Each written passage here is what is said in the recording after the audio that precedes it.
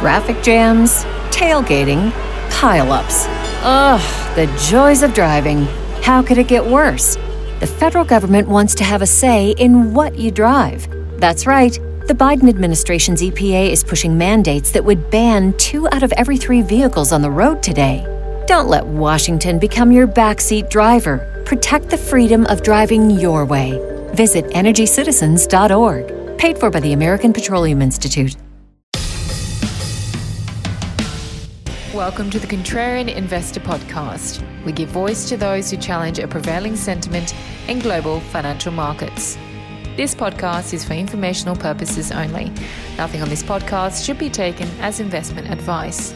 Guests were not compensated for their appearance, nor do they supply payment in order to appear. Individuals on this podcast may hold positions in the securities that are discussed. Listeners are urged to educate themselves and make their own decisions. This podcast episode may have ads and the occasional announcement. To listen without ads or announcements and take advantage of a host of other benefits, consider becoming a premium subscriber. Prices start at $9 per month. Visit the website contrarian.supercast.tech. That's TECH for more information. Now, here's your host, Mr. Nathaniel E. Baker. This podcast episode was recorded on Monday, April 4th, and made available to premium subscribers that same day. Premium subscribers received this episode without any ads or annoying announcements. In addition, premium subscribers also get a daily podcast and briefing that is sent out to them every market day morning by 7 a.m. Eastern Time.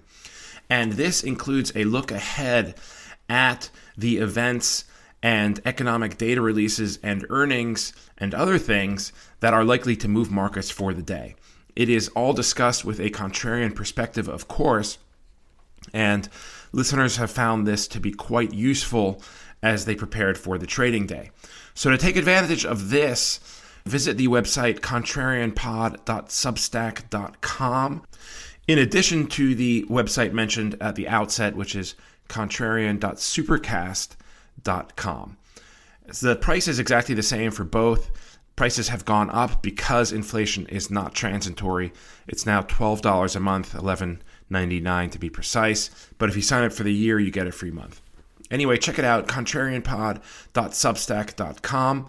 And now, here is today's episode with Leigh Goehring of Goehring and Rosenzweig Associates in New York. Enjoy. We are going to talk about renewable energy. And this is something that has never really been discussed on this podcast because the general consensus is that it is a good idea, both for the planet and as an investment. But Leigh here has a contrarian viewpoint, and he effectively does not believe this narrative, if I'm not mistaken. So, Leigh, take it away. Talk to me about this a little bit and what your, issues are with renewable energy. Okay. Well, thank you for having me on, Nathaniel. You bring up a very interesting point from a contrarian standpoint, if you're a contrarian, because obviously consensus opinion, as you just mentioned, completely believes that renewable power as structured today, and that would primarily be like wind, solar, and EVs, which be associated with those, will somehow solve the dilemma that we are in today. That is, we're producing a huge amount of our energy, which also produces a lot of CO2. Well, one of the things you should know about our firm, Goehring and Rosenzweig, is that we do a huge amount of research in various commodity markets and natural resource markets. And obviously the entire renewable energy field would fall under something that we would take an intense interest in. For example, we believe that there was a lot of merit to investing in renewable energy, and it's something that we would make very large investments in. However, over time, and we've been following this now very intensely for the last 4 to 5 years and doing a lot of research in it, is that our research basically uncovers a lot of characteristics about renewables, which people really have not focused on at all, which we believe will make them ultimately very, very poor investments. Not only that, but there's going to be all sorts of unintended consequences that are going to be associated in investing in these in renewables, which we could discuss if you'd like later on. But what it means is that we're about to go down the path that is going to ultimately produce two very, very unsatisfactory conditions. First is that all this investment in CO2, in renewables will not wind up reducing the amount of CO2 that's being put in the atmosphere today. And what's happening in Europe is a classic example of what I'm just talking about. And second, it's going to have ultimately a huge impact on our ability to grow as an economy. In fact, if we make a transition from a hydrocarbon-based economy over to a fully renewable-based economy, because of the terrible energy efficiency that's associated with renewables, is that we're all going to get poorer. Again, Europe is already giving us a great example of that, what I'm just saying, in progress. Wow. Okay. That is really something. I want to talk through those points, but first, just to make clear, you say renewables, to clarify, this does not include nuclear, right? Yes. In fact, nuclear, we could talk about that if you'd like a little later on. Nuclear is just the opposite of that. And you could say, why haven't we focused on nuclear as the solution to our problem? But, it's interesting that, the characteristics of nuclear as far as energy efficiency are off the chart. For example, all these concepts made very popular or, well known by, economists like Vaclav Smil, things like that. Energy in versus energy out. How much energy you have to put in one side to get energy out the other. Coal, natural gas, and oil are very energy efficient. Mm-hmm. You put 1 unit of energy in, like to drill for the natural gas, process it, transport it, burn it in a big, huge combined cycle plant and produce electricity. 1 unit in, 30 units of energy out the other side. Renewables, terrible. And this is a very controversial thing, and we could talk about where you draw the boundary on that. But we believe that a fully renewable world has an energy in the energy out ratio of somewhere between 1 to 5 to 1 to 10. That's basically 70% less than hydrocarbons. Nuclear is the other side. 1 unit of energy, and that is 1 unit of energy to mine the uranium, process it, turn it into a gas, into fuel rods, and build a massive nucleus, a steam generating plant to turn that energy from the split atom into electricity. 1 unit of 100 units of energy out the other side. Incredibly efficient. Okay, right. Okay. Well, so maybe we'll get back to that. But for now, so we're talking about renewables, solar, wind, geothermal. What is the problem with solar and wind? Why don't these work? It has a lot to do with their energy density is very, very poor relative to hydrocarbons. I mean, for example, you look at that gallon of gasoline that you put into your tank. That is hugely laden with energy. However, trying to collect energy from a wind that doesn't blow or a sun that doesn't shine, that gets behind the clouds, the energy density of that is very, very low. So what you have to do is you somehow have to make up for the lack of energy density and the resulting intermittency that's associated with both of them. So that means that you have to put in place a huge redundancy in the collection of energy from wind and solar. And ultimately, if you want to make it work, you have to put in battery storage as well. And both building all those windmills, all those solar panels, and then ultimately putting in all that battery storage in itself is incredibly energy intensive. Energy intensity of that is just not appreciated by people. That's nor just to get it set up. Yeah. Interesting. And okay, so right. And interesting about solar, I was recently in Beacon, New York, and I saw a whole bunch of solar panels there. And I was like, wait a second, this is upstate New York. I mean, it's not upstate technically. I mean, for New Yorkers it is, but whatever. But so is Westchester County. But I was like, wait a second, why are all these solar panels here? The sun shines like 6 months a year tops. But so I didn't think that was particularly efficient. But what about in a place like Florida or California, Arizona, the Southwest? It's better, but you're still overcoming the idea that, again, just the idea that, sun doesn't shine for roughly 12 hours a day. It obviously, when it goes behind a cloud, the efficiency of the photovoltaic cells goes down. So you have all these intermittency issues that in order to make up for it, you need huge amount of either backup from other sources or redundancy in some way, or storage. And so, yes, you're right. It makes absolutely no sense to build solar panels in upstate New York. Like why we're doing that? It's known as the snow belt up there. Why? Because the sun never shines. Yeah. And so why are you doing this? It makes absolutely no sense. But even in the desert, it's a terribly inefficient way to try to collect energy because of its low energy density and its high energy input needed to make the whole thing, whether it be the copper that goes to the wire to collect all the electricity from these panels, the energy that's needed to make the photovoltaic cells themselves, all this type of stuff. Mm-hmm. So, by the way, is Beacon upstate New York? Maybe we should figure. It's halfway there. It's halfway there. Okay. All right. Like I said, for me, that's upstate. But all right. Now, so what about now you're talking about a complete switch 100% to renewables, which I didn't even know that was even feasible. But okay, assuming it is or it isn't, what if you don't go the whole 100%? What if you keep like 20, 30% in, the non-renewables?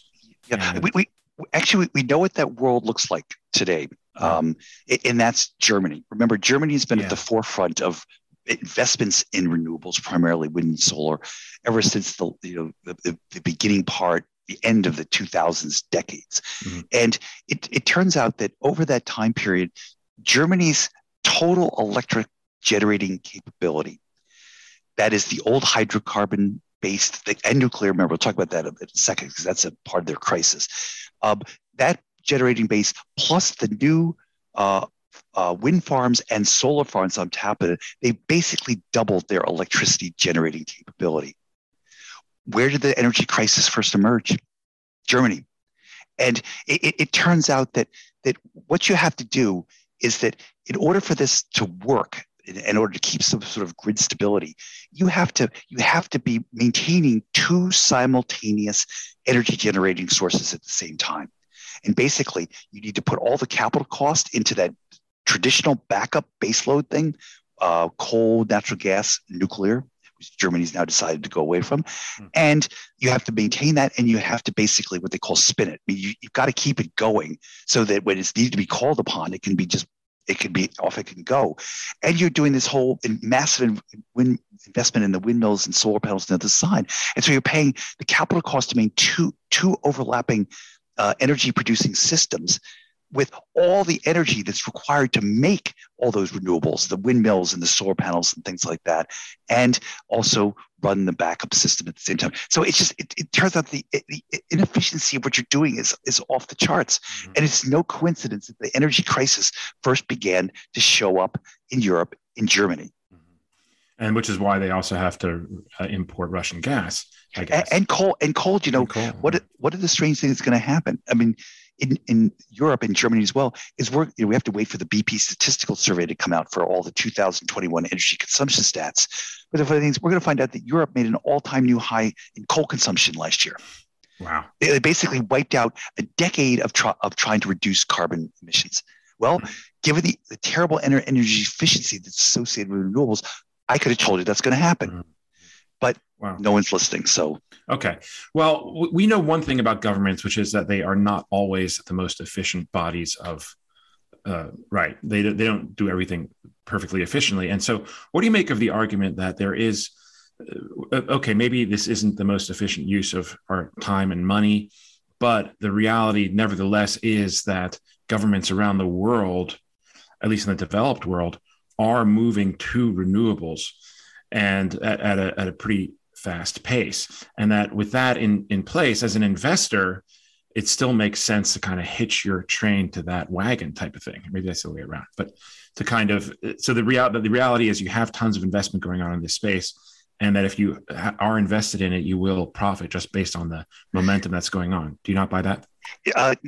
No, and I think it's gonna be based upon something that Vaclav Smil has talked about, which again it's sort of a very interesting concept that people don't really understand. Never before in the history of the advancement of humankind have you ever been able to institute a new technology with inferior energy economics or inferior energy efficiency and displace the old technology. And it just hasn't happened. And I can give you, I could give you an example. Here's a great example. 1955, 90% of all transatlantic passenger traffic took place on boats. Then came a huge technological marvel revolution. It was called the Boeing 707. It basically cut the amount of energy required to transport one person across the Atlantic by I think it was a huge amount, like 60%. And you did a lot faster, 6 hours instead of 3.5 days. Well, what happened by 1962? That amount of passenger traffic going across by boat across the Atlantic fell from like 90 to 95% down to about 10%. So that shows you when you introduce a new technology with better energy efficiency, what happens. Okay, so let's go forward to the late 1960s.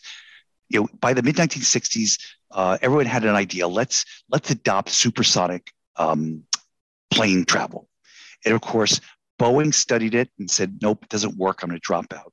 The Europeans, France and UK decided to go forward with the development of the supersonic plane, or the Concorde. Now, the Concorde was a true technological marvel. There's no two ways about it. Prior to the Concorde, the most a plane could take people above the speed of sound was basically 2 passengers.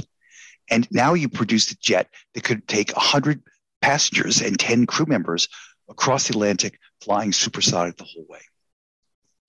And you cut the time in half by doing so. A huge technological revolution. However, the energy economics surrounding the Concorde, terrible. It requires almost twice as much fuel per person to fly than the same passenger mile as the competing plane at the time was a 747. So what happened to the Concorde? Had great hopes, but literally 20 years later, it disappeared. It moldered, and by the end, it became the plaything of rock stars, Hollywood celebrities, and investment bankers. No one else used it, even though it cut the time flying across the Atlantic by half. That's the classic case where new technology with much worse energy efficiency can't displace the old technology. And so the idea that we can displace all these hydrocarbon-based fuels with something with much, much worse energy efficiency can never happen, except for 2 things. One is the government outlaw the old technologies, or they subsidize tremendously new technologies. Now we're going down slowly, trying to go down those paths at the same time. But the end result will be that we'll ultimately get a lot poorer. And we could talk all about that, because that energy efficiency, of windmills and solars, which is basically best 1 to 10, is that you're taking us back to a world that we lived in pre-1650, is when we started to burn coal. Now, does anyone remember what that world was like when everything operated in an efficiency of 1 to 10, which is basically feeding your farm animals, feeding yourself, and burning firewood? Is that for 2,000 years, there was zero economic growth, zero. And that's what a world is. Plus, we have to get poor to get to that zero economic growth. And for anyone interested in this concept, I aggressively recommend watching Michael Moore's documentary called Planet of the Humans, where he discusses all this. Except he takes the thing, we can't solve our CO2 problem with renewables. So the only way we're going to solve it is we're all going to get a lot poorer. We have to accept that. Now, I don't accept that, but that's his solution. At least he's being honest. Yeah, I suspect most people won't accept that either.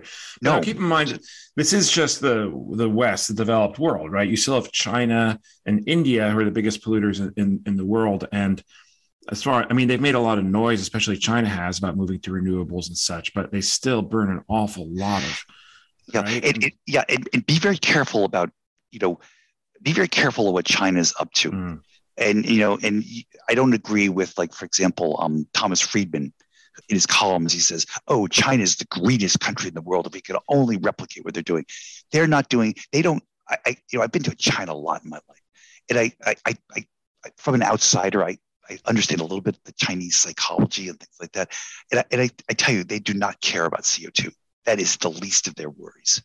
That they don't care at all. So why are they building all this renewable stuff? Remember, here's what they do care about. China, in the last 15 years, has become the world's largest oil importer. And, the U.S., when we were completely energy non-self-sufficient, we peaked out importing about 9.5 million barrels of oil a day back in 2004, 2005. And, then we swung from being energy insufficient to being energy, almost completely energy self-reliant. China's gone the opposite way. They're importing over 9 million barrels of oil a day. They're almost as bigger than we were at our worst. They are incredibly worried. If you listen to all these war strategies, if war were to break out, what would be the first thing the United States would do? They'd shut down oil shipments going through the Malacca Strait and try to starve China's war machine that way. So China is trying desperately to reduce somehow their ability, their reliance on oil. And they've gone down the renewable path with huge solar farms and things like that. But, I think that even we don't know because they don't say it, but maybe even they're getting discouraged. I don't know if you saw the announcement. China is boosting their coal production capability in 2022 by 300 million tons. That's off the charts. We're down in the United States. We're only consuming 500 to 600 million tons today. We're down from 1,000 over 1 billion tons, and they're going to boost it by 300 million tons next year. China doesn't care about CO2. China doesn't. Renewables are part of their strategy to reduce their oil consumption and their need to import oil, which they're incredibly worried about getting shut off if they, for example, invade Taiwan. And that's probably the only thing that's preventing them from invading Taiwan. Yeah, maybe. Yeah. Nuclear aside, are there any other kind of new technologies here for renewables that do maybe have some kind of hope that or not? We don't see it. There's one of the things about renewables is that there's this great hope that somehow there's some sort of Moore's law embedded in windmills and solar panels that is driving down their efficiency on an exponential basis that someday are going to push them into the money relative to hydrocarbon-based energy solutions. And we've done a lot of research on this, and it's funny. We don't believe there's any Moore's law in windmills and solar panels, but the costs have come down a lot, and over the last decade. And why has the cost come down so much? There's two reasons. One is that, remember before I said how energy intensive it is to make these things? When you think about a windmill or a solar panel, like for example, steel and cement, those two things, and also how it applies to CO2 things. Does anyone have any idea world's steel making capability, how much CO2 puts in the world as percentage of total CO2? It's almost 10%, more than total passenger traffic, car traffic in the world. How much does cement put in as far as CO2? Well, again, it's incredibly energy intensive to make cement. It's almost up to 10% as well. So the thing is that the energy intensity for steel making, cement making, all that, mining all that copper and all these other metals and things like that, and that's what we do. We invest in mining, so we know all about this. Is that it's so energy intensive that as energy prices have come down, your total, both your operating and your capital cost to make this stuff has come down. And you combine that with the fact that interest rates have come down tremendously, that we believe that explains close to 80% of the drop in cost for wind and solar renewables over the last decade, as energy prices declined by 80 to 90%. Now that energy prices are going back up, and we have this idea that when if you say to the average person, you say, "Oh, what is the biggest," or even as a quote unquote expert, what is the biggest hindrance for the adoption of renewables? They say it's low hydrocarbon prices. Once hydrocarbon prices begin to rise dramatically, it will push the economics of wind and solar into the money. That is, they will be competitive for the first time against hydrocarbon-based energy sources. And it turns out that's not true at all. They're out of the money today. They've gotten a little bit closer to being in the money because of incredibly low energy prices. However, energy prices, once they go up, renewable prices are going to go up. You want proof of that already? Look at what polysilicon prices have done in China over the last year because of the natural gas, which has spilled over into the coal market there. Over the last year, what have polysilicon prices done? They've doubled and tripled because of higher energy prices. So the thing is that there is nothing that we see doing that. There is a transition. We shouldn't we shouldn't be burning coal at all. We should be burning natural gas. If you burn natural gas, you produce half the amount of CO2 for the amount of electricity that comes out the side versus coal. But everyone thinks nitro. In the United States, we see this trying to stamp out natural gas production. The people that are terrorizing Exxon, engine number one, is trying to. There's a lot of rumors they're going to try to force Exxon to abandon two massive global LNG, natural gas LNG projects. One in Mozambique, right off the coast, the one over the coast of Vietnam, and remind you that Vietnam, both those are very important because that LNG from Mozambique will probably go to India to displace coal. The natural gas that's off that big, huge field in Vietnam is going to try to displace coal within Vietnam. So that would be a solution, but we seem hell-bent to extinguish that solution on a short-term basis. And then ultimately nuclear is the solution. Where does that leave electric cars? What do you make of the whole electrical vehicle thing? Again, going back to the idea, you can't displace a new technology with an old technology with inferior energy economics. Think of it this way. It's really simple. Nissan Leaf, which is Toyota, it's Nissan's, economy EV. You buy that, it's 40 grand. That's with its smallest battery capability. So I think it gets, maybe 160 to 220 miles per charge, things like that. If you want to get it up to like 300, it's going to take you throw out another $10,000 for that. So $40,000. Its competing car, the Nissan Sentra. Nissan Sentra is about the same size. What does the Nissan Sentra cost? $20,000. You fill that thing up, you can go almost 360 miles on a tank of gas. So no range anxiety, no planning for charging stations, all this type of thing. So what is the person going to do? He's going to buy the $40,000 Leaf with all these limitations, or is he going to buy the Sentra with $20,000? He's not, And so the thing is but how are we going to make that happen? You're going to try to subsidize the Nissan Leaf, which of course that's all these new bills coming in the Biden administration that has a lot to do with it.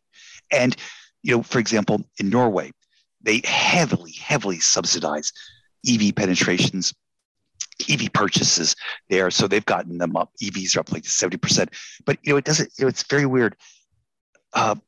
Norway also, for example, if you buy an EV, you get free passage on tolls on bridges and ferries and things like that. So there's a huge incentive to use it. So whenever you want to avoid the tax of a bridge toll, you take the EV out and use it. However, if you're going to go up to visit, go into your cabin up in the mountain, you take your internal combustion engine car and drive it up there. So something very interesting has happened in Norway. Even though with a new car sales penetration of almost 80% of EVs, gasoline consumption in Norway has only gone down by 20% over the last decade. So the thing is, everyone's buying an EV for tax purposes and subsidies, but they're not really using them. So the thing is that the only way you're going to displace the internal combustion engine with the EV because of EV's poor energy efficiencies is through either outlawing the internal combustion engine or subsidizing the EV. Now think of it another way. Back to the Concorde. Who are the people that use the Concorde? Like I said, investment bankers, rock stars, and Hollywood celebrities. Doesn't that sound like the people that are buying the Tesla today? I know where I live, there's a lot of rich people. Maybe they're all, I don't know what category, mostly investment finance types, but that would be one of the buckets that would buy it. That's why you see that. Interesting. So, that's interesting. And now what about the actual, the energy use of once you do have the electric vehicle? I mean, because then it's not very expensive to charge it, right?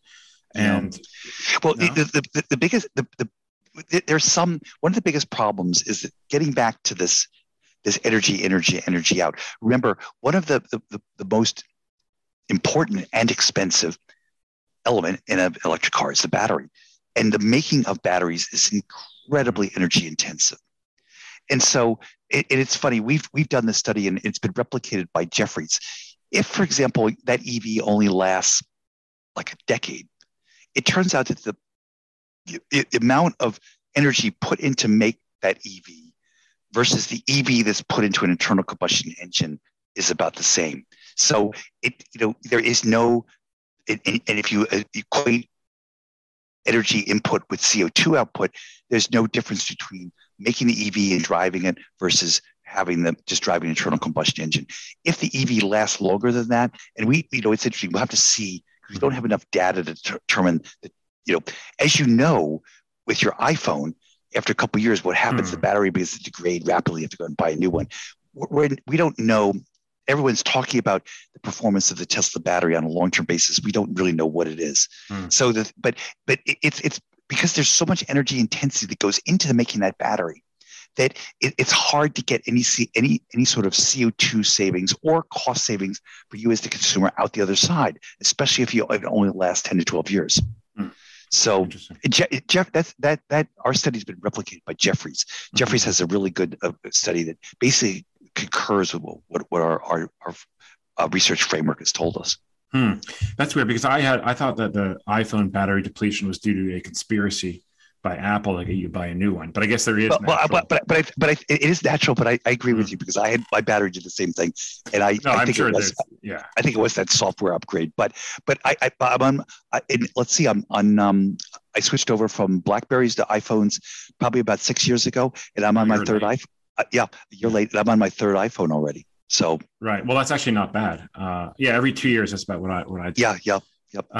Okay, but aren't all the automakers kind of phasing out the internal combustion engines? Or I think what they do is that they're hedging their bets, and they're very, very worried. Remember, I said it's nothing prevents an administration like the Biden administration from waking up one day and saying, "I'm outlawing the internal combustion engine," and the thing is, or I'm going to subsidize, which it's in one of those Build Back Better America, or whatever, a huge subsidy to EV buyers if it comes from a unionized shop or whatever, which is cutting poor Mr. Musk out. But the funny thing is that they could subsidize it to actually bring the EV into the proverbial into the money. So I think they're hedging their bets. But outlawing or subsidies, it's going to come down to the majority of people. Do I buy the Sentra or do I buy the Leaf? I tell you what I would do. I'd buy the Sentra. I'd never buy the Leaf. And because there's range anxiety, there's the Financial Times and the New York Times have written humorous articles about reporters. One time, these two reporters, Los Angeles, decided to rent I think it was a Tesla and drive it to Las Vegas. It's a hilarious story about their range anxiety and how. And, the fact is that between the cost of electricity and the fact that you remember, it takes a long time to recharge one of these things. So you're going to several hours. At the time, it was 50% more time to go to Las Vegas than it costs the same. Another great article in the Financial Times about two reporters trying to go from Silicon Valley to Reno. Now they have a full-blown crisis because they can't make Reno, and they realize they're not going to make it because they're going uphill. They didn't put that into their calculations, and they had to go all the way back someplace and get it recharged and whatever. Wow. So it took them twice the time to get there. So so are you going to buy the Sentra or are you going to buy the Leaf? I buy the Sentra. Yeah. All right, let's take a quick break here, Leigh Goehring. Very fascinating conversation here. I want to come back and get into the investment case here and what you think are better uses of investors' money than renewables. But let's first take a quick break. If you are a premium subscriber, you will not get the break. Don't go anywhere. We'll be right back. Everybody else, if you want to be a premium subscriber, become a premium subscriber. You can visit the website contrarianpod.substack.com and sign up. We hope you're enjoying this episode of the Contrarian Investor Podcast, where we give voice to those who challenge a prevailing narrative in global financial markets. Consider becoming a premium subscriber. For $9 a month or less, premium subscribers receive a number of benefits. Podcasts are posted immediately after they're recorded. Transcripts are made available within 24 hours. Premium subscribers get direct access to the host and access to private channels on our Discord server. They also get generous discounts to our virtual conferences and other services. And of course, there are no ads or interruptions. Visit contrarian.supercast.tech for more information. That's contrarian.supercast.tech. Welcome back, everybody. Here with Leigh Goehring. And Leigh, this is the section of the program where we ask our guests to tell us a little bit more about himself or herself and how he or she came to this station in his or her career. So, take us away. How did you get into this? And how did you find yourself now at obviously it's your firm, so you started it, but how long ago was that? Yeah, tell us about it. Okay. First, Nathaniel, step back. I've been managing money now in the commodity natural resource area now almost 35 years exclusively. How did I get involved in it? It's kind of interesting. Both my parents met at Exxon. They both used to work at Exxon. And they actually met at Exxon's old Bay Wave refinery, which is now owned by ConocoPhillips, right west of New York City. The New Jersey Turnpike runs basically right through the middle of it. They met there in World War II. And so, say I have oil and gas is in my background, it literally is, both literally and figuratively. Growing up, my parents used to talk all the time at the dinner table about the oil world. This is a true story. My father used to lecture my brother and me back in the mid-1960s. He would say, "Sons, we're burning a lot of hydrocarbons. We're putting a lot of CO2 in the atmosphere. Someday this may be a problem. We might warm up the atmosphere." Oh, yeah. Yep. And oil and gas and all commodities were tabletop conversations growing up. A classic example, my father, one of he started his career right before the war working for Chevron in their big El Segundo refinery. He'd become an aviation fuel expert at that point, obviously very, very important in World War II. And his boss there was eventually went off to head one of the big Saudi exploration and production groups that found the great Saudi oil fields post-World War II. So my father used to tell me all about that and things. So I became fascinated with the area. And I was lucky enough by the late 1980s that I was able to assume the portfolio managership of two natural resource funds at the Prudential Insurance Company. And I ran those from 2000 as lead portfolio manager from 1991 all the way to 2005. Had a tremendously good track record during that time period. 2005, I got a phone call from Richard Chilton, who runs Chilton Investment Company here in New York. He said, "Would you be willing to come to Chilton Investment Company and start a natural resource fund in the hedge fund format for a firm?" And I said yes. And that became wildly successful. At one point, I think we had over $5 billion of assets there. We raised all that from zero, and we became the biggest natural resource hedge fund in the world for a number of years. 2015, I decided to retire from Chilton with one of my associates from Chilton, Adam Rosenzweig. We decided to go out and start Goehring and Rosenzweig Associate, a firm that, as I mentioned before, is dedicated to investing, researching and investing in global commodity markets. We're an SEC registered firm. We run the Goehring and Rosenzweig Resources Fund, an open-ended mutual fund that is dedicated to investing in everything I'm talking about today. And we manage money also for institutional clients as well. That's a perfect lead in to what you think are good areas to invest in from an energy standpoint now, like where your portfolio is allocated and what you see as, I guess, growth or opportunistic or valuable places now. Sick of me yet? Become a premium subscriber and avoid all ads or interruptions. Other benefits as well. Visit contrarian.supercast.tech for more information. Okay. And one of the things, too, Nathaniel, I want to impress upon your listeners out there is that we try not to tell you what's happened today or what happened yesterday. We actually, one of our goals at Goehring and Rosenzweig is to do research and recognize trends and get them into print long before they actually become headlines in the front page of the Wall Street Journal and the Financial Times and financial journals like that. Good example of this. Summer of 2020, oil prices in April had gone to minus 37. Unbelievable. We wrote it was our cover essay in our quarterly letter, and I recommend everyone out there, if you're curious about the world of natural resources, you can download our quarterly letters from our website. Everything I'm talking about today is in those letters. And we wrote a big lead essay called On the Verge of an Energy Crisis. And we outlined all the factors that are causing the energy crisis today. And we said it's only a matter of time before it happens, and it's going to happen faster and come out of the blue. And that's exactly what has happened. So the thing is that we're in the middle of a full-blown global energy crisis. We're doing some very drastic things, including releasing, basically almost 25% out of the strategic petroleum reserve over the next 6 months. And the question that you might have in your mind is this, how long is this crisis going to go, and is it investable? And I would say yes. It's been pulled forward by everything that's been happening in the Ukraine. It really pulled it forward by 6 months. But all the underlying factors, completely unrecognized strength in global oil and natural gas demand, the problems that are existing with supply, and written extensively about both these subjects over the last 5 to 6 years, that how they're going to come home to roost.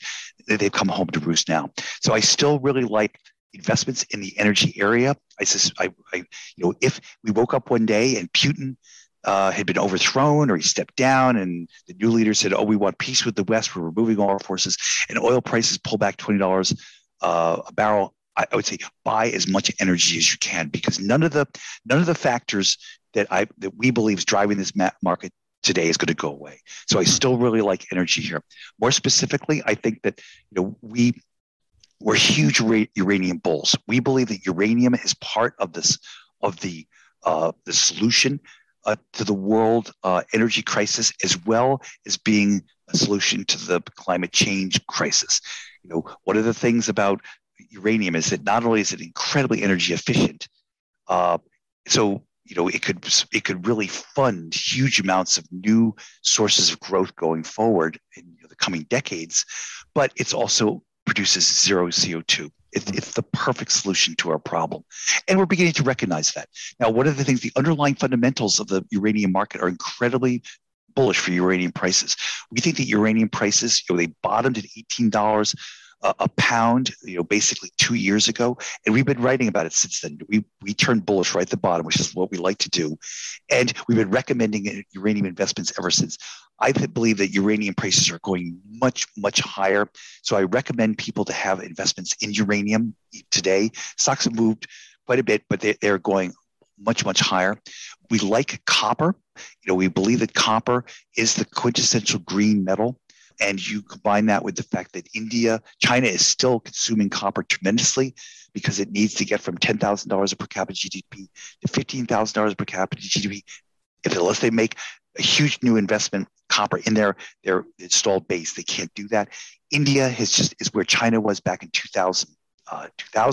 So India is going to go through a huge cycle and growth in copper consumption, and copper supply is going to be very, very hard to grow through this decade for a variety of reasons. If you're curious about that, check out our letters. There's a couple big essays on the problems embedded in growing copper supply. And finally, we love agriculture. Now, again, to what we do, we don't want to tell you what happened today. A year and a half ago, we wrote a big essay called The Coming Global Agricultural Crisis. And it was based upon observations that because the world is getting richer, and we've actually measured how rich the world is getting, that richness, that increase in per capita GDP in emerging markets is going to overload global grain markets with demand, which it has. It was only a matter of time before either a supply disruption or some other black swan event threw the global agricultural markets into crisis. We're here now. Now, it's also been exacerbated by the coming fertilizer crisis. And we love fertilizers. We've always been a big believer that a bull market in grains winds up in a bull market in fertilizer. And however, remember, fertilizer production is incredibly energy intensive. I mean, basically, the nitrogen complex, which is one of the three great nutrients needed to improve crop yields, is pure energy. You're taking natural gas or gas generated from coal and turning it into nitrogen. And so we're developing a nitrogen shortage today because of high energy prices and the fact that both China and Russia have embargoed. They're both China's the largest nitrogen exporter. They've embargoed them because they're using it all internally. And, the other crisis in potash, Russia, Belarus produce 40% of global potash. So that has the potential to suffering a supply disruption. So the thing is that everything is lined up for a global agricultural crisis. We're in one right now. I mean, you punch out Bloomberg, every other in the agricultural pages, crisis, crisis, crisis. That's all you see, and I'm afraid it's going to get worse. And one of the reasons is that back to the fertilizers, the three great fertilizer groups: nitrogen, phosphate, and potash. Phosphate and potash don't have to be applied every year. It stays in the soil. It doesn't leach out. It's not as critical. Nitrogen is critical. Nitrogen evaporates out. It has to be applied every year. In the U.S., we apply it twice a year. And so, and there's already talk about farmers cutting back nitrogen applications because of its lack of availability. So we could have an immediate impact on corn, wheat yields in 2022 growing season. So again, we love agriculture. We love the fertilizer stocks. And we like those areas as well. Don't farmers already produce too much in the way of grains and stuff? Well, Nathaniel, it's very interesting. If you go between like 1980 to 2000, global grain consumption grew about 1.3% per year, which is very much in line with population growth. However, since 2000 to today, that trend line has shifted up tremendously. Global grain consumption since then is up like 60 to 70% since then. The trend line growth now is about 2.3 to 2.4%. And why is that? Well, as an economy gets richer, when you're $2,000 of per capita GDP, which is a poor economy, most of your food consumption comes in the form of rice and bread through wheat. And so, however, as you get richer, you decide to increase your animal protein consumption. It's something that's embedded in human nature. So as places like China and huge amounts of that emerging market world has become richer, their animal protein consumption has ratcheted up hugely. Again, consult our last letter. There's a big essay with a lot of really neat graphs that show that intensity of grain consumption as economies get richer. And it's not going away. It's something that's going to be with us all this decade. So we ratcheted up grain consumption. And over the last 15 years, we've been very, very lucky with great global growing conditions, which has helped crop yields. It's also aided by new genetics and by increased fertilizer applications. But, can something happen, a black swan event to disrupt that? Russia's invasion of the Ukraine. Maybe that's it. Because remember, we were all growing up, Ukraine was called the world's wheat breadbasket, which it is. So are things going to get disrupted, supply disrupted from there? Maybe, who knows? But we love agriculture, and we believe the world is in the, if you haven't accepted the world is in an agricultural crisis, you will in the next couple of years, and there's huge investment opportunity in that. What's the best way to play that? Can I ask about individual? I guess I can ask. But... I